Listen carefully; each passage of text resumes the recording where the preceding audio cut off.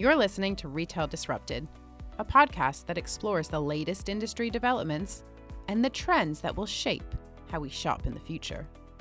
I'm your host, Natalie Berg.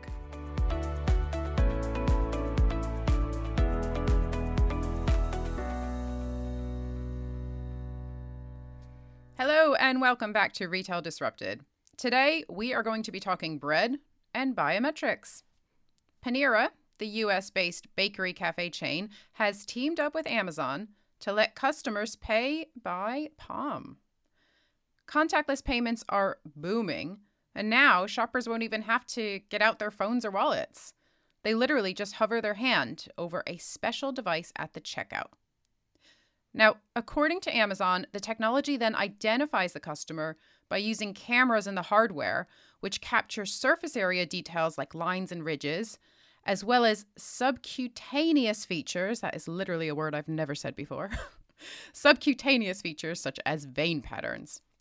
Amazon says that since no two palms are alike, they can analyze multiple attributes and select the most distinct identifiers to create a shopper's unique palm signature.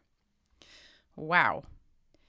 Amazon, as we all know, is really determined to squash any friction at the checkout. Now, most of you will be familiar with Amazon's Just Walk Out technology. This is the technology that lets shoppers completely bypass the checkout. Checkouts in both Amazon's own supermarkets, and of course, that tech is being licensed to other retailers as well. Now, a few important points before we discuss the Panera news. Firstly, remember Amazon is not a retailer. I'm going to sound like a broken record here, but I just can't emphasize this enough. Amazon is a technology company first, retailer second.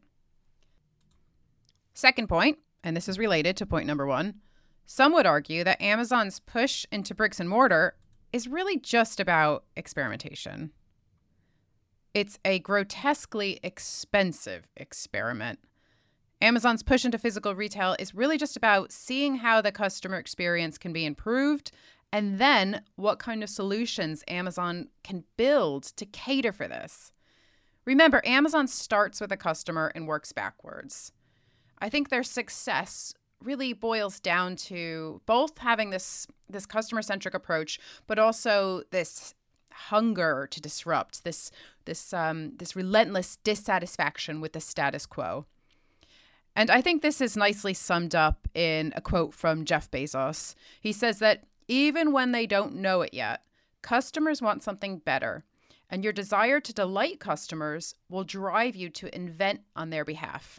I love it. I think it completely sums up everything Amazon's about. I think deep pockets and the luxury of long-term thinking, that also helps. The last point, and then we're going to move on to what all of this means for the partnership with Panera, is I just want to very briefly talk about why Amazon was the big pandemic winner. We know that they're feeling the pain of that kind of overexpansion now, and talked about this before on the podcast. But the pandemic did three very specific things for Amazon. Firstly, it reinforced Amazon's status as the indispensable route to market. It allowed them to further embed themselves in shoppers' homes through Alexa and various other forms. But what I want to hone in on here is that it also accelerated Amazon's vision as a tech vendor. Powered by Amazon is becoming an increasingly common phrase in the retail industry. They are the ultimate frenemy. Amazon is quietly becoming the rails that the retail sector runs on. The marketplace model is founded on exactly this premise, but now it's everything from payment, online and offline. It's advertising, it's fulfillment, cloud computing, the list goes on. We all know that being a technology vendor is far more lucrative than being a retailer. And another really important point here, and then I promise we will come back to Panera. Many of Amazon's moves are actually designed to strengthen other aspects of Amazon's business. We're all very familiar with the flywheel concept, right? But as an example, Amazon's checkout free systems And reportedly, Amazon One as well. These are underpinned by AWS, Amazon's own cloud computing business. So they're continuously strengthening their flywheel. And this hasn't gone unnoticed in Washington. In fact, according to NPR, a couple of years ago, a group of U.S. senators questioned Amazon's data collection practices, and specifically whether biometric data is being used for advertising and tracking purposes. But let's get back to Amazon One. This was launched during the pandemic, following the launch of JustWalkout.com in March 2020.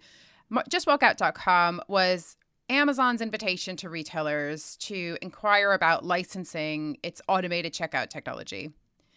In 2021, Amazon began rolling out this pay-by-palm technology to its Whole Foods stores.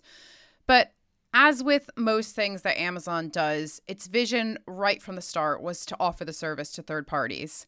So in this case, other retailers, stadiums, office buildings, so employees can give up their badges and just enter buildings by scanning their palm.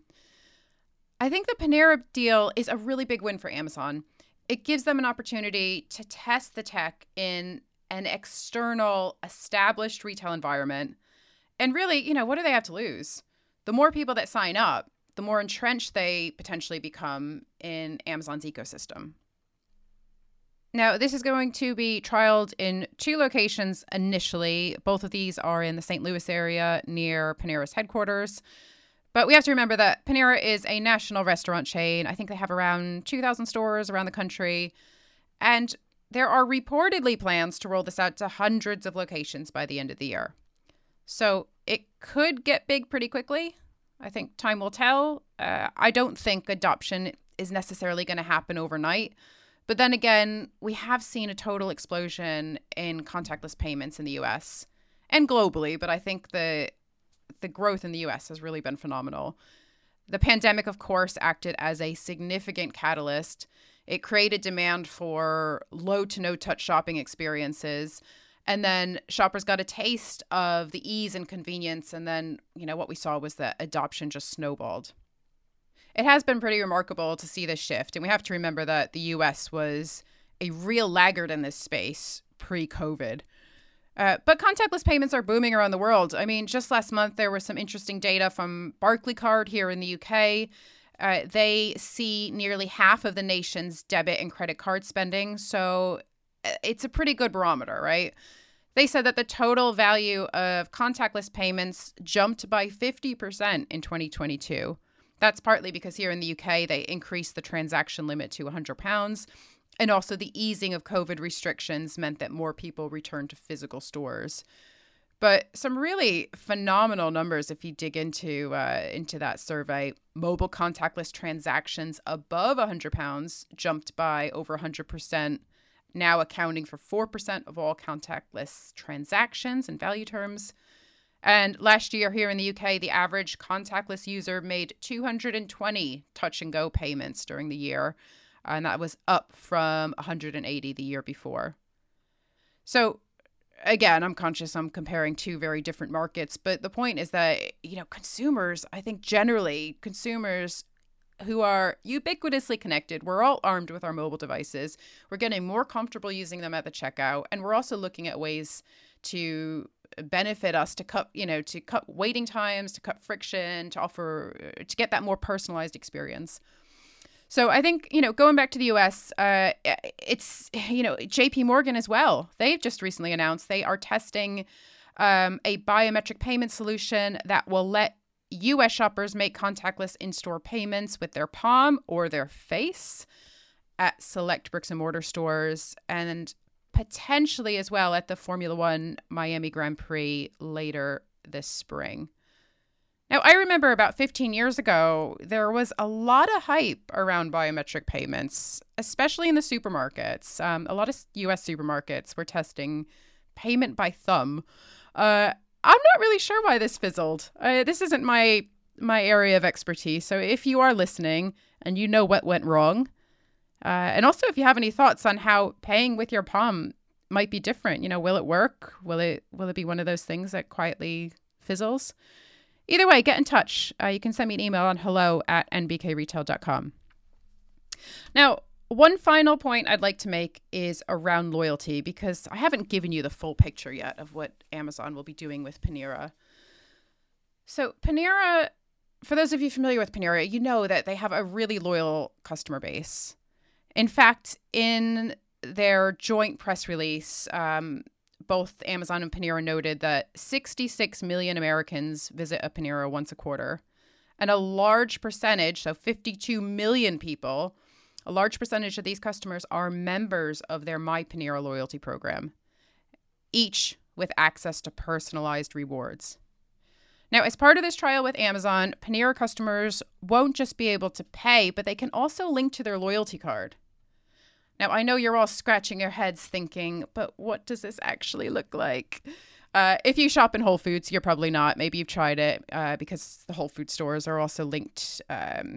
The Whole Foods Amazon One scanners are also linked to Prime. So, you might have a better idea. But for listeners outside the US, here's what we know about what the Panera experience might look like.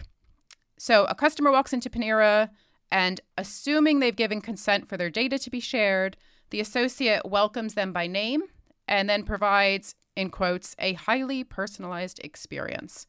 Now, that sounds fluffy, but maybe that's something like the associate asking, "Would you like your usual strawberry smoothie, Jenny?"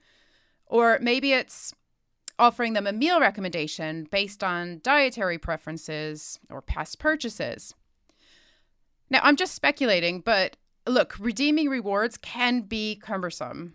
Amazon and Panera call out how time-consuming and inconvenient it can be to open a submenu in a mobile app, to find email vouchers, or even to remember to bring in physical coupons. I'm somewhat on the fence about this technology, purely from a customer experience point of view. On the one hand, yes, it is giving customers more choice, more flexibility. It's addressing historic pain points like wait times at the checkout. So that's all good.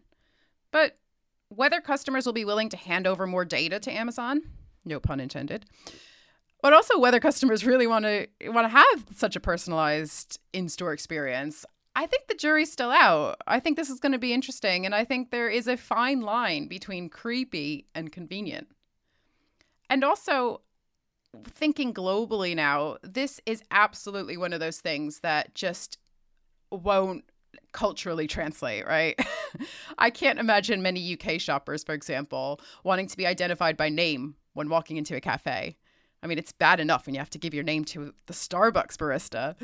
But once again, this is another form of disruption that I'll be watching very closely as retailers continue to use technology to cut friction from the experience. Now, Retail Disrupted will be taking a break for the next 3 weeks. It is peak conference season, and I'm also squeezing in a trip to the US.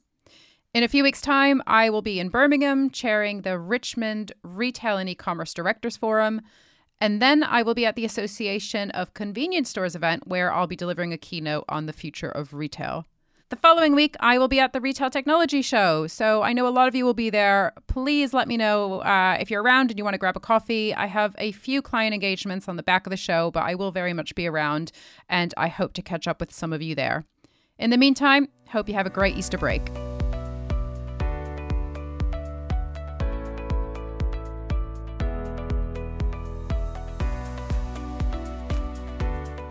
Thank you for listening to Retail Disrupted.